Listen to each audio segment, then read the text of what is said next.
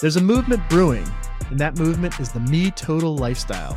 It centers around you keeping your sense of self intact and in gaining clarity of purpose as you age. I'm Carrie. I'm Joe. I'm JM. And we're on a mission to show you how to enjoy friends, fellowship, and life without substance dependence. It's time to discover how you can begin living a Me Total lifestyle. Right here on the Fuzzy-ish podcast. Let's go. Today we speak with Ashley Elizabeth, an empowerment coach and an events coordinator living her Me Total life down in Costa Rica. At 33, Ashley Elizabeth's path led her to Costa Rica, a destination born from a stormy journey. Her narrative weaves through a tapestry of challenges, early life abuse, a fractured family, and being forced to cope with ADD, ADHD through stimulants. Conditioned to depend on medication, Ashley found herself caught in a perpetual cycle.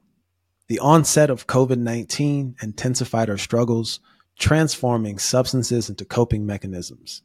Cocaine replaced coffee, morning routines included popping bottles of champagne, and cannabis became a constant companion. Her kitchen counter mirrored a buffet of chaos. Amidst this turmoil, a DUI served as a pivotal moment, catapulting Ashley to confront the depths of her addiction. In 2020, despite its adversities, she discovered the space to embrace sobriety, severing ties with alcohol for the sake of her spiritual well-being. Embracing the law of attraction, Ashley envisioned a life free from chaos. 5 months into sobriety, a spiritual awakening dawned, unveiling the illusion she had been numbing herself from. It reignited her belief in personal power and the ability to shape her reality. Shedding layers of false beliefs, she embarked on a journey of healing and self-love, blessed by the universe's affirmation. Costa Rica, her newfound haven, became the backdrop for her self-discovery and a reconnection with her true essence. Each passing year strengthens Ashley's clarity. Her journey, initially marked by pain, addiction, and awakening, has transformed into one of resilience, healing, and self-realization. Me Total Nation, we're taking a break from the action to ask you a big favor. If you enjoy this content and want to hear and see more of it, we need you to subscribe to the pod on YouTube. Click that bell button as well and follow us on Instagram and TikTok. This is the only way we can ensure that the message continues to get out. And you just never know who in your friend group could benefit from it. Hello, and welcome back to the Fuzzy-ish podcast, the Kinda Sober Show. I'm your host, Carrie, with my co-host, Joe. Hey. Joe, how you feeling, man? Good. I'm excited. Excellent. We have a special guest today who I just kind of through the social webs connected with on Instagram. And, she was talking about me being on her podcast and it didn't work. So I asked her to come onto our podcast. So I appreciate you being here, Ashley. Really excited just to dive more into your story and learn all about who you are. So thanks for being here. Yeah, absolutely. Thanks for having me. I'm excited. Absolutely. So, we like to dive right in and not waste too much time with the formalities, if that's okay. But yeah, Ashley, I was just kind of going through your Instagram. You obviously have had a story. We talk a lot about, this kind of Me Total journey. We talk about recovery. We talk about sobriety. And we talk a lot about how not everyone who is sort of pulled into recovery has sort of this rock bottom story where, they get a DUI, there's some domestic abuse, they lose their job. But you, like myself, you have gone through some things. And I would love to just sort of unpack that just so our listeners can get a little bit more background, but just, learning a little bit about your past through social media and just some of the early things that you've experienced. Can you just share with our audience a little bit about just how some of your challenges early on kind of shaped and molded you to the person that we're sitting here talking to today? Yeah, absolutely. So we're going to take it way back, right? I come from the East Coast. I was raised in North Carolina. My parents divorced early on, and I was extremely impacted by not having a relationship with my father the way that I wanted. I really focused on that, almost perseverated even throughout the course of my, high school years, college years, even now, it still impacts me to this day. But I was always looking at like how I was being neglected, that he left and didn't come back. And that was really what I hyper focused on for a really, really long time, was his absence. And obviously with that absence, meaning that I was raised by a single mother.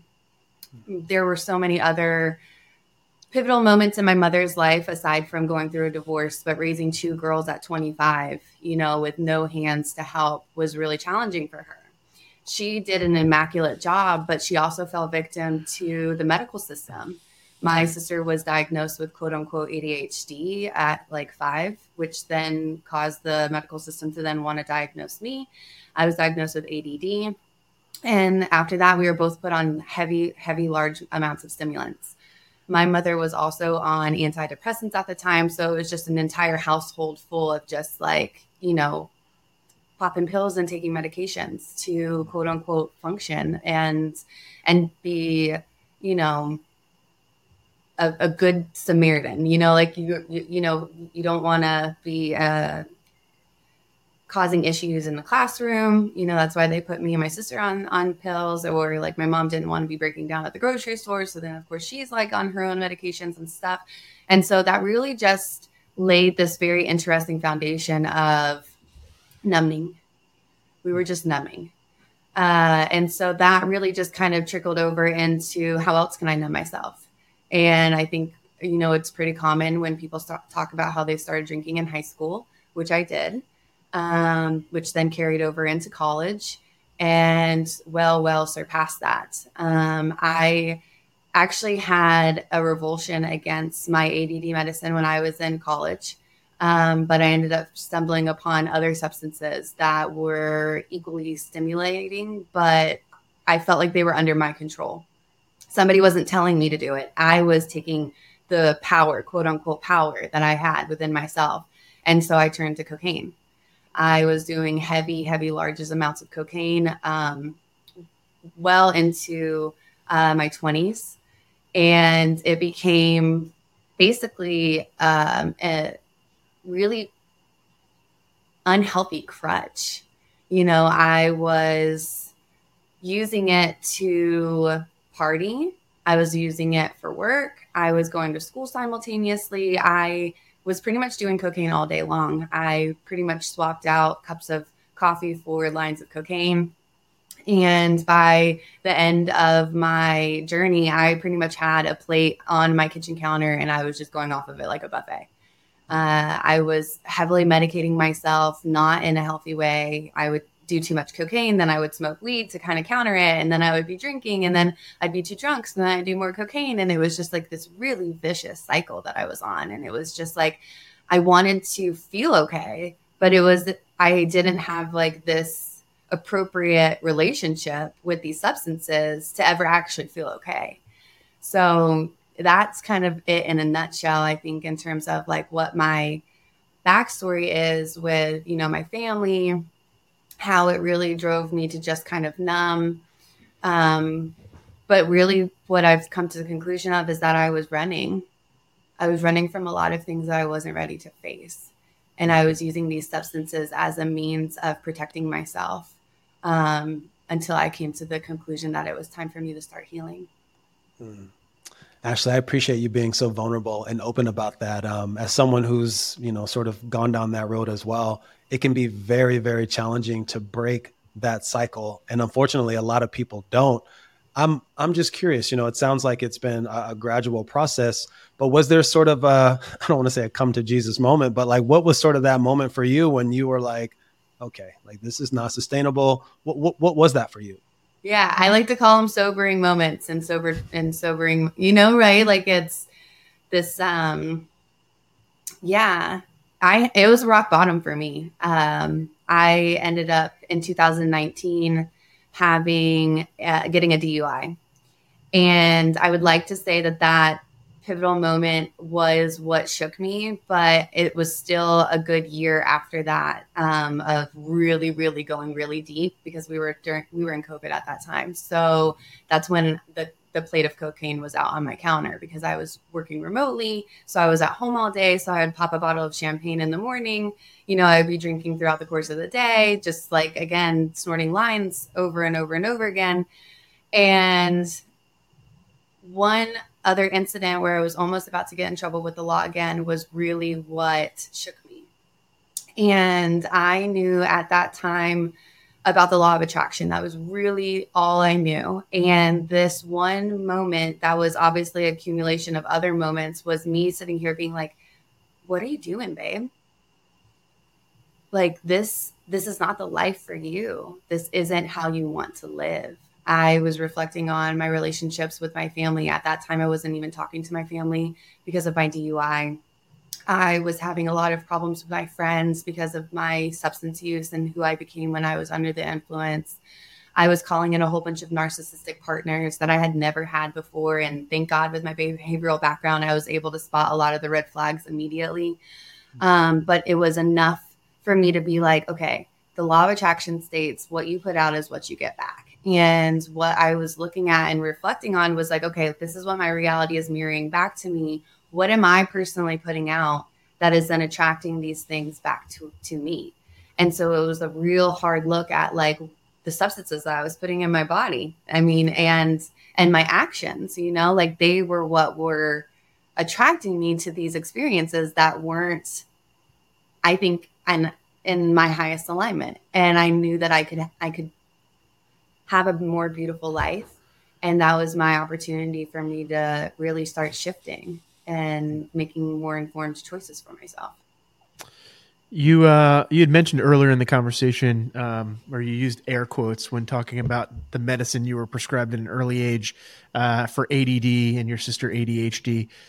How much do you think? I mean, you know, we sit around. Obviously, you dropped some pretty hardcore things out there like cocaine and stuff like that. But how much do you think some of those legalized stimulants really helped create the cycle that you were on? Because I think, I don't know, from what I'm witnessing out there in culture, it almost seems like in mass we're drugging our children up and trying to, I really liked how you put it, like getting us to sit still in class all day long is kind of like the preference of the system. Do you think we're doing our society and specifically our young people a lot of harm because we're getting them into this drugging or this numbing effect at an early age? Absolutely. There's a lot to unpack in this. I was a former school teacher, so I have a very personal experience with the school system and what it wants from children. And so to start off with my own personal experience, you're young, you're 7. The doctors are telling you that you need this medicine. Your mother's telling you that you need this medicine. So what do you want to do? You want to be a good daughter. You want to be a good student. So you take this medicine so that way you're good and that you're able to achieve and you're able to fulfill what is being asked of you. But at the same time, little did I know, 7-year-old little me didn't know, I don't like the way that this medicine makes me feel. I didn't even have the confidence to know that I had power to say no, you know? So I just continuously took it because that's what it was being asked of me. So what happens in the mind is that now I'm conditioning myself to believe and to think that I need to have medication every day in order to function. I'm now programming myself that every day in order for me to achieve and be successful, that I need to take something, you know? And so it's this really harmful thing to a young child who then turns into an adult, that every day I have to wake up and I have to take something. I mean, I know that caffeine is obviously it's accepted, but it's also being utilized heavily where people wake up and they're like, I can't do anything until I have a cup of coffee. Right. And I was taking coffee, but then it got to a point where it was like, okay, now I've been introduced to cocaine. So this is way more fun. At least that's what I was thinking. You know, like it went from party scene to like I was utilizing it as a means of being successful.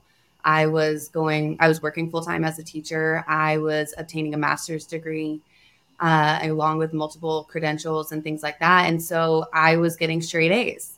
I was making 6 figures. I was living in a really beautiful space. And I didn't see a problem with what I was doing because I was able to function and I was able to function well. Yeah. But it's kind of like when you're skateboarding or surfing and you start to get the speed wobbles and you're going fast and it's awesome, but you're probably going to fall down eventually. So let's fast forward back to 2020, 2020 during the pandemic. Just how much do you think the isolation and loneliness attributed to your ability to recreationally kind of, mix this cocktail together of prescription drugs, alcohol, cocaine, cannabis, all that kind of stuff? How much do you think the isolation really played a role in it getting much, much worse? Absolutely. Yeah. So being sheltering in place. So I was living in California at the time. So we were heavily sheltering in place. And that contributed to my substance use because I didn't have to hide it. Like I could pour champagne in a random cup that nobody would even know what it is that I'm drinking out of. I was teaching preschool students. So I actually only taught for like 15-minute increments. So as soon as I was done playing with my little kitties online, I'd close the computer and go do some lines.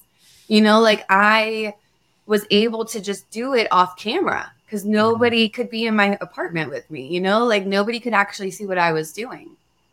And of course, again, I feel like I'm just I'm high on life, I'm high on drugs, but I'm also high on life. I think I have this really interesting perspective that look at how much I'm accomplishing.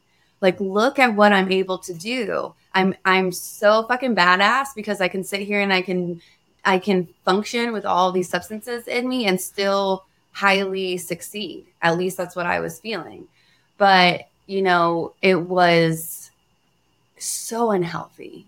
It was so unhealthy for me. And even though the isolation gifted me this quote unquote party that party of one that I was enjoying, COVID actually really helped me out a lot when it came to my sobriety.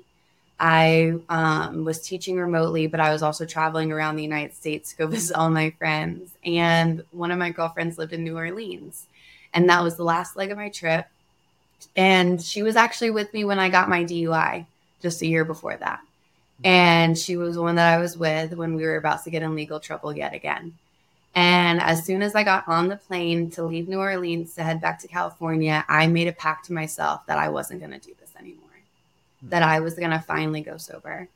So I had gone through the grieving cycle with, my substances for a long time, being in denial, trying to bargain, but it really finally hit this point where I was like, okay, I just have to accept. Again, going back to the law of attraction, this isn't the life that I want for myself. So I need to personally make choices, different choices. So that way I could then, call in the life that I actually knew that I deserved to have. Speaking of, calling in the life that you felt, you truly desired, some people go the route of, AA, there's recovery dharma, there's smart recovery, there's rehab, there's church, there's isolation. It sounds like obviously you have a community, there's people around you, but it sounds like a lot of this was happening in isolation.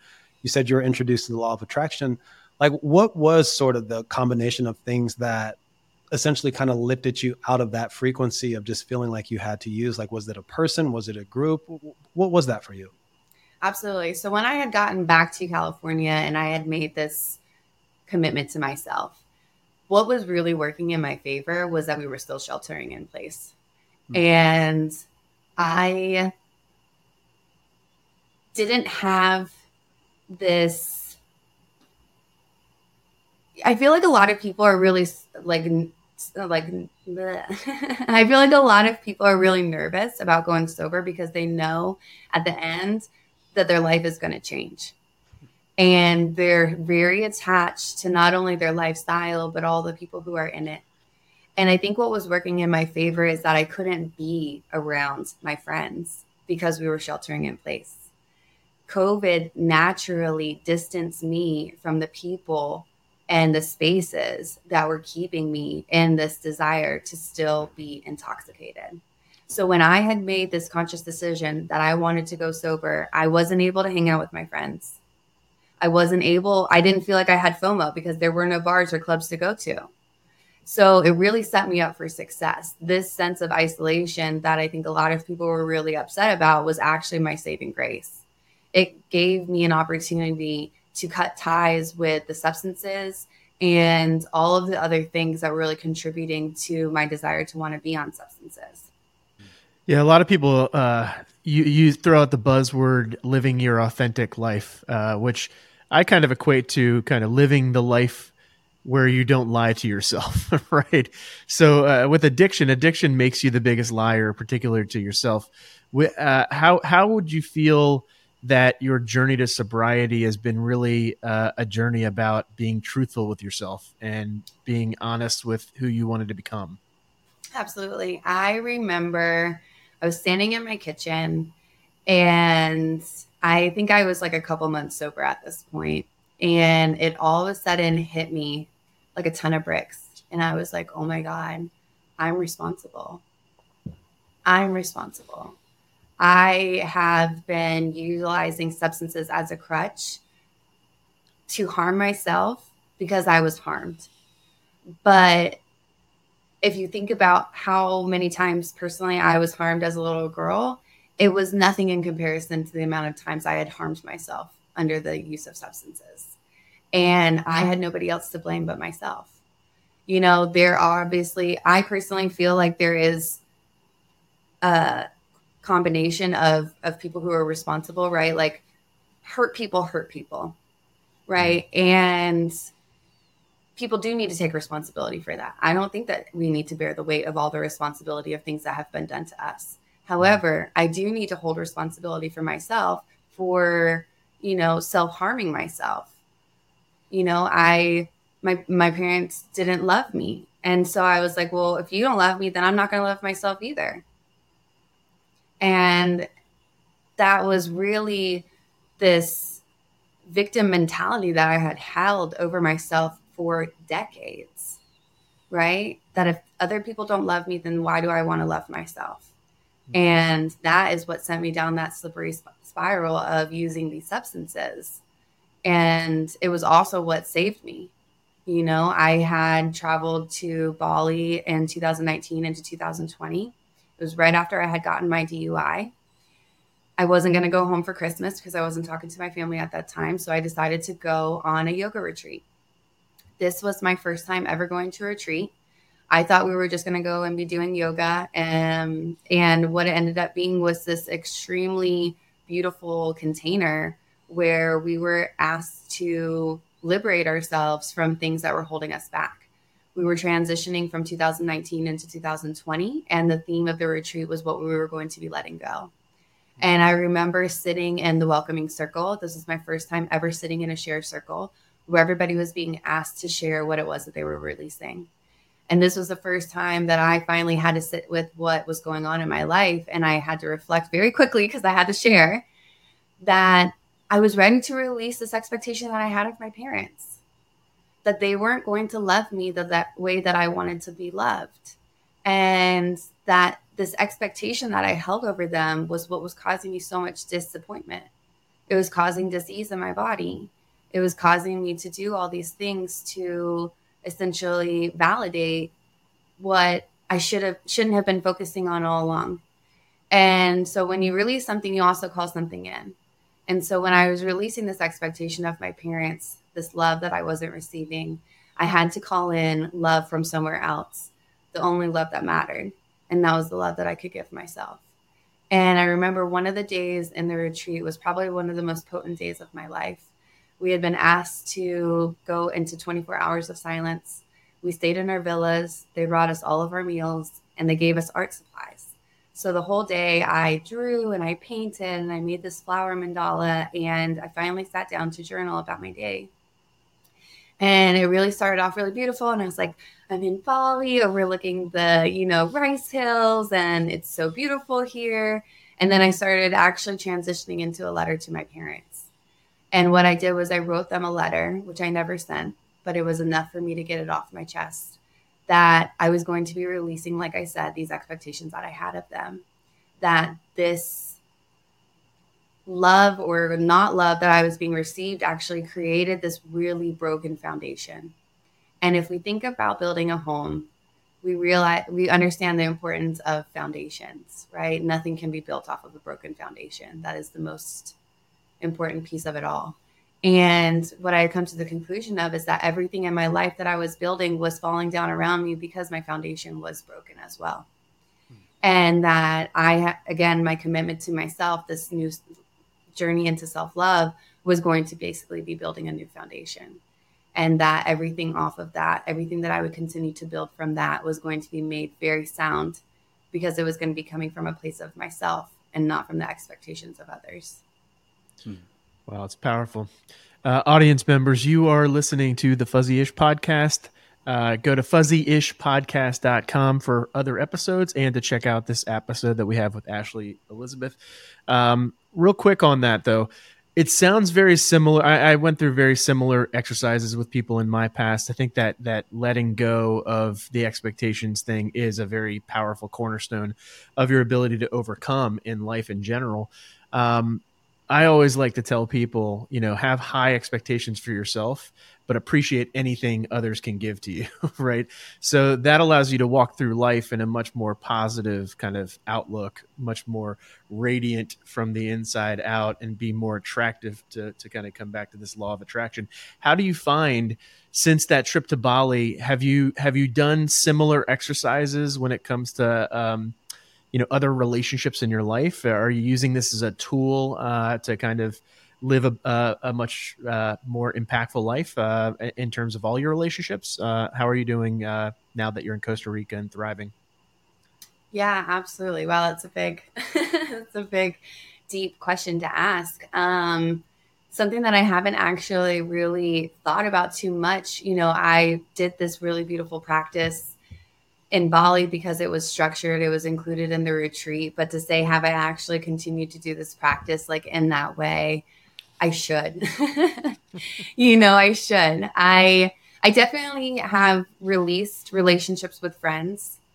When I was going sober and I was still hanging out with some of my same friends, I quickly found that they weren't supporting me the way that I wanted, and that they weren't going to empower me the way that I needed.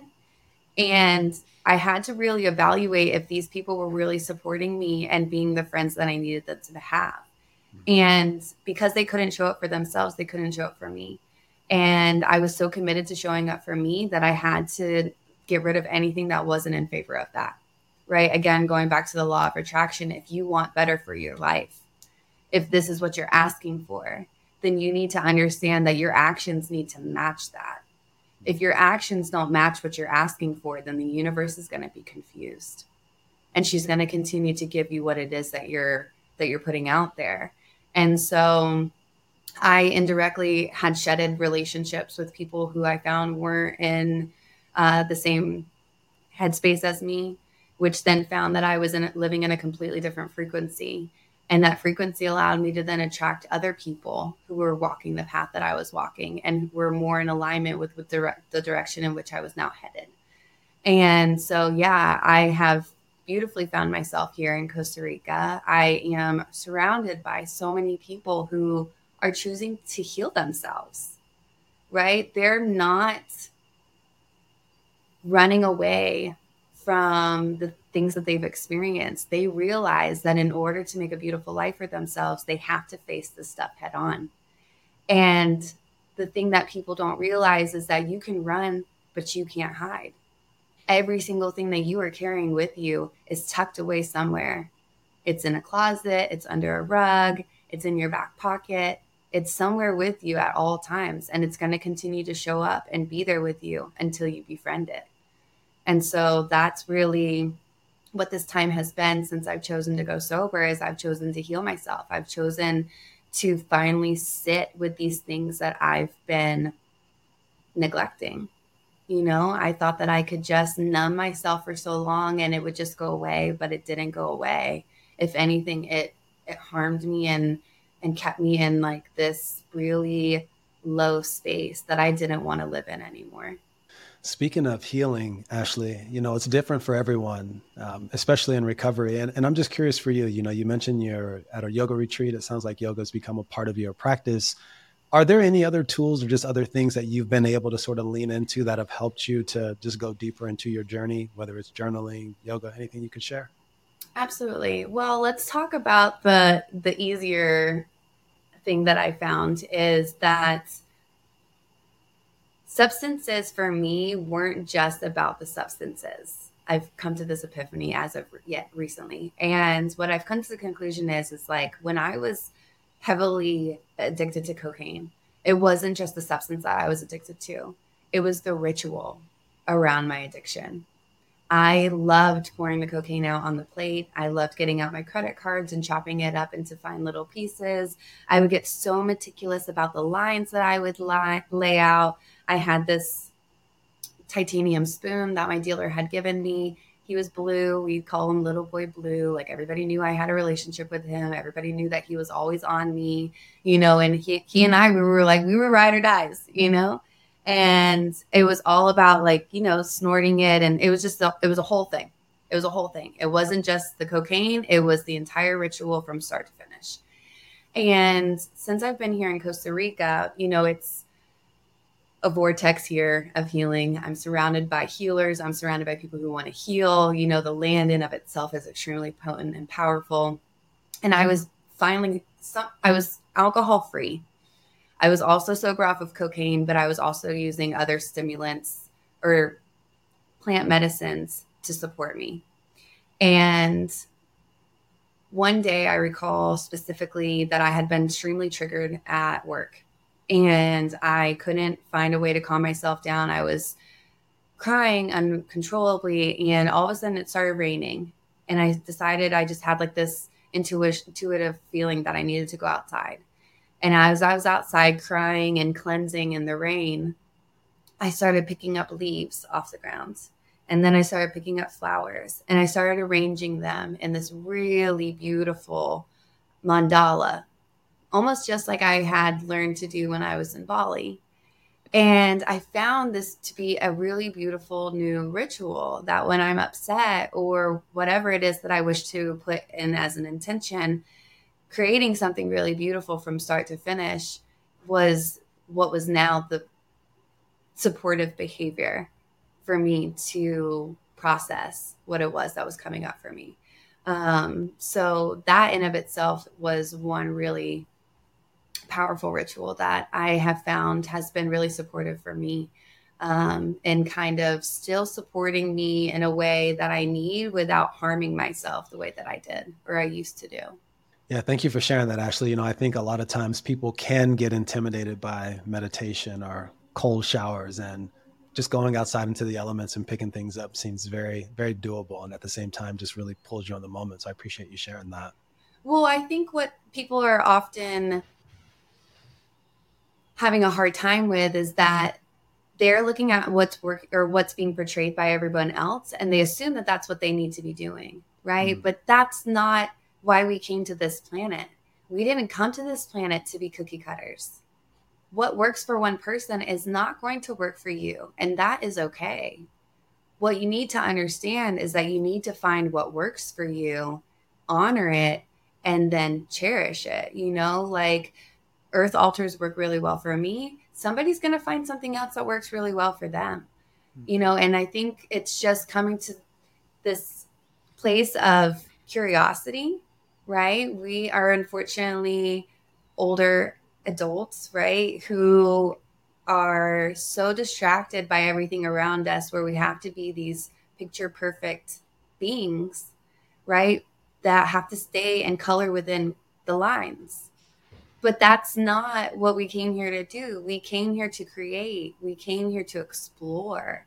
So the more that you explore, the more that you give yourself permission to open up to trying all these different things, you may find something that works better for you.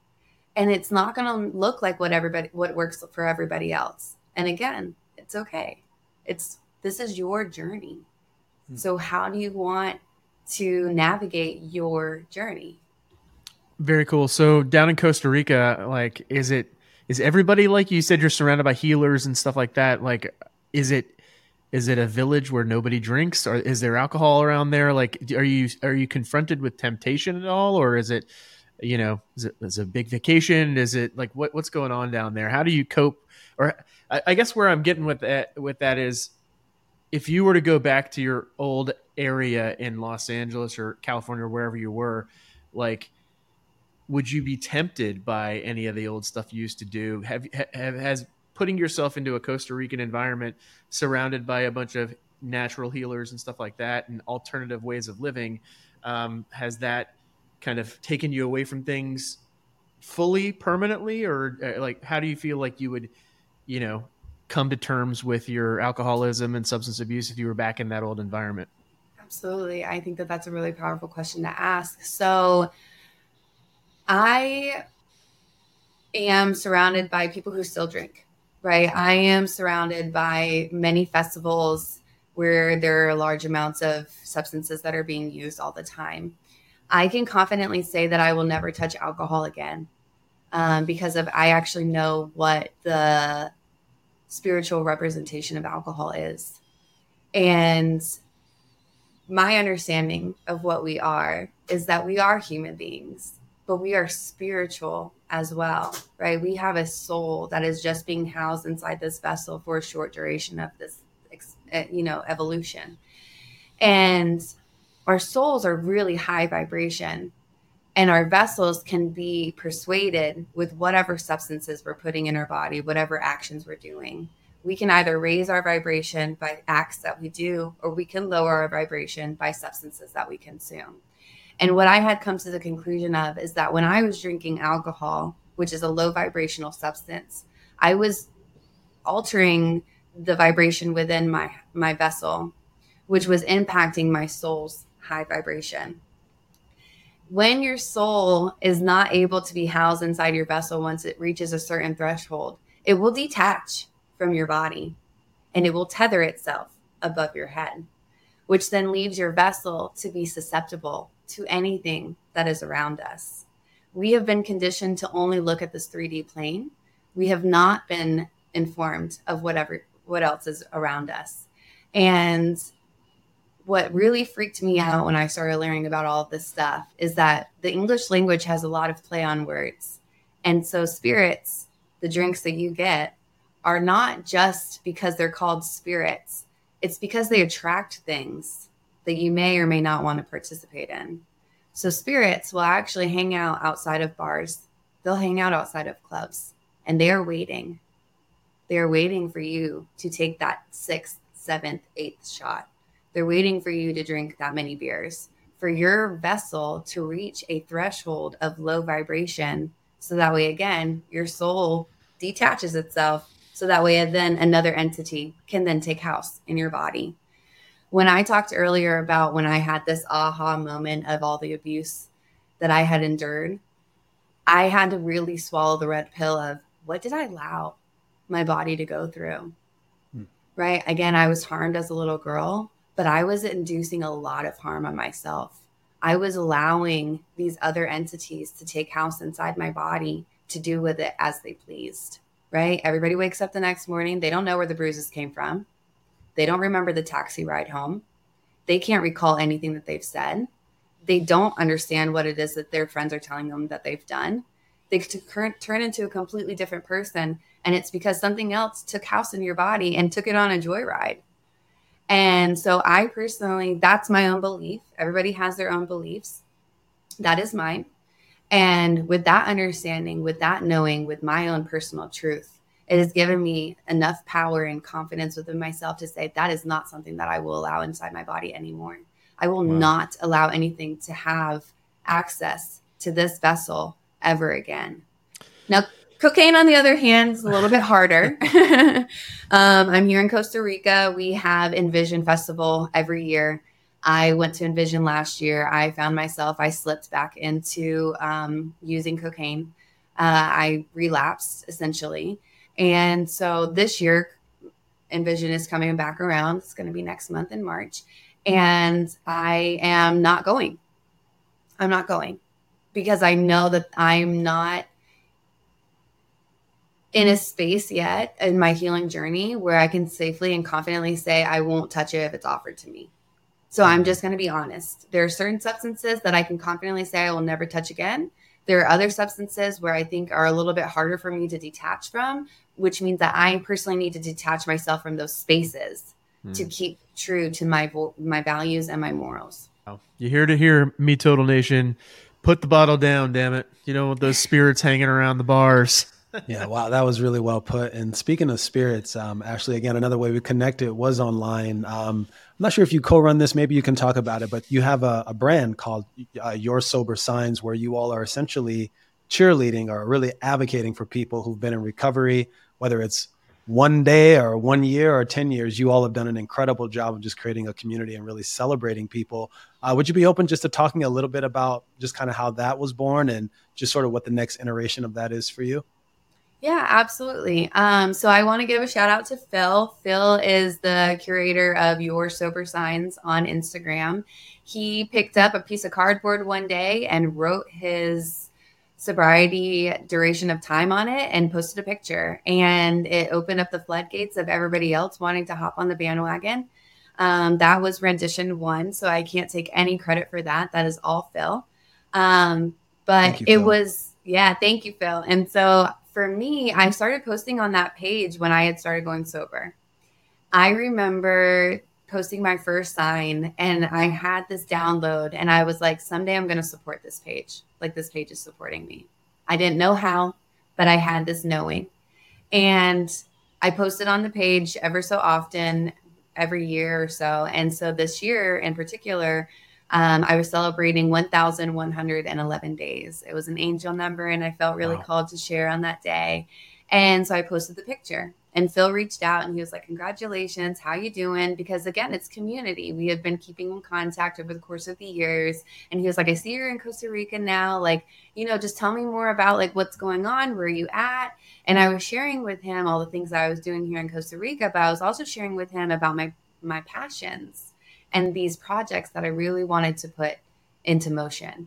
And one of them was giving back to the community, like the community had given to me. And so I had told him about how I wanted to start my own podcast, that I wanted to gift people the opportunity to share their story, because I believe that sharing stories is probably the most powerful tool that we have, right? We used to sit around the fire and share stories. We used to sit around the kitchen table and break bread, right? But we don't really do that anymore. And what's the impact of that is that we're not sharing what's going on in our lives. We're holding it within ourselves.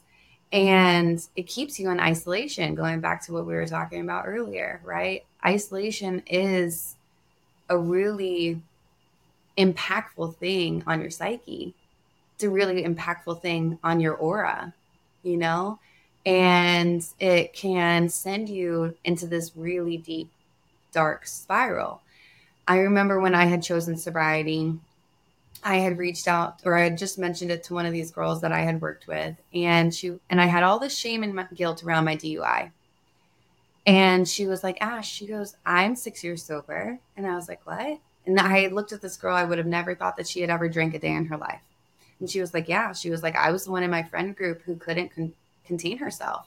I was the one that had to apologize the next morning for things that I had said or things that I had did. I started seeing it impact my relationships. I was about to lose my high school sweetheart. And she was like, I had to make this decision for myself because, again, I wanted to create a beautiful life for myself. And by her sharing her story, it sounded so much like mine.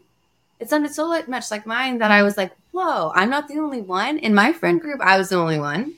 In her friend group, she may have been the only one, right? But for her to be able to open up and to be vulnerable enough to share her story with me, it gifted me the opportunity to have community. And I was like, wow, I'm not the only one. And then, of course, I started my healing journey as well. And I was working with a medicine woman at that time. And she was hosting goddess ceremonies. And she was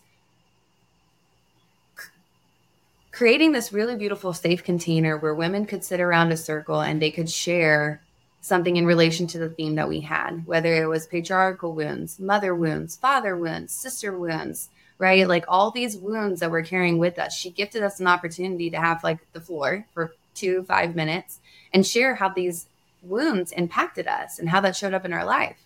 And after 50 women shared their story, you're like, oh my God, that's my story. It didn't matter how old they were. It didn't matter what ethnicity they were. It didn't matter where they came from around this world. It didn't matter what their job was, right? What mattered was that their story sounded just like mine.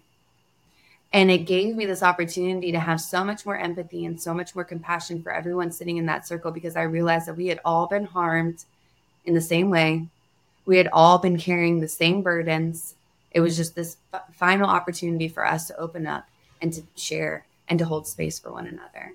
And so, yes, I've now started this segment on Your Sober Signs called Sober Truths, where I give people the opportunity to share their story. Where were they before sobriety? What was the sobering moment that they had? What does life look like now past sobriety? So that way people can start seeing more into each other's lives and start honoring each other where their journeys have taken them and where their journeys are now going. Yeah, you're doing some beautiful work with that, Ashley. I had a chance to kind of pop into the mocktail episode you did a couple of days ago, and that was a lot of fun. And yeah, definitely we'll make sure our audience has an opportunity to find you. But yeah, thanks for sharing that, and thanks for doing that work. Absolutely. So before we wrap up here, would love to just hear what's next for you, Ashley. It's been, it almost seems like you've lived an entire lifetime up until this point, but at the same time, it seems like you're just getting started. What's next for you? Yeah, absolutely. So Costa Rica has been a really beautiful opportunity for me. I came here in search of a new career, but really what I've come to the conclusion of is that this has been a really empowering opportunity for me to find myself, for me to recreate myself. And I work in the retreat space. I have been head of hospitality for a few different retreat spaces, and they've ranged in offerings from plant medicine, which is really extreme and intense healing, to excursions, yoga, more lighthearted, but still powerful and healing nonetheless. And so I'm looking at these spaces where we're really making these life changing opportunities and experiences for people, but how are they being supported when they go home? Right? Kind of like what you were saying, Joe, earlier. How are you navigating going back into these environments? Right? And there's a big missing piece. There's a big missing piece. And it's going back to, are there containers, safe containers where people can be held? Are there spaces where people are being supported in the way that they need to be supported? And the answer is there are, but not enough. And so for me, I have started an empowerment coaching business where I am utilizing my behavioral degree to sit with people one-on-one, hear where it is that they are, come up with a game plan to support them so that way we can really start heading in the direction in which they really wish to go. So that is something that is new on the horizon for me. I'm really excited.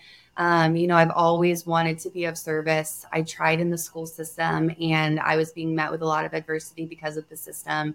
And so now I'm really wanting to create my own system and support people in the way that I wish, or I feel that they really truly need. That sounds really cool, Ashley. And how can people find you online and connect with you? Yeah, absolutely. Right now, I have my Instagram page, so feel free to come follow me, slide in my DMs if you need any support of any kind. It is iam.ashleyelizabeth.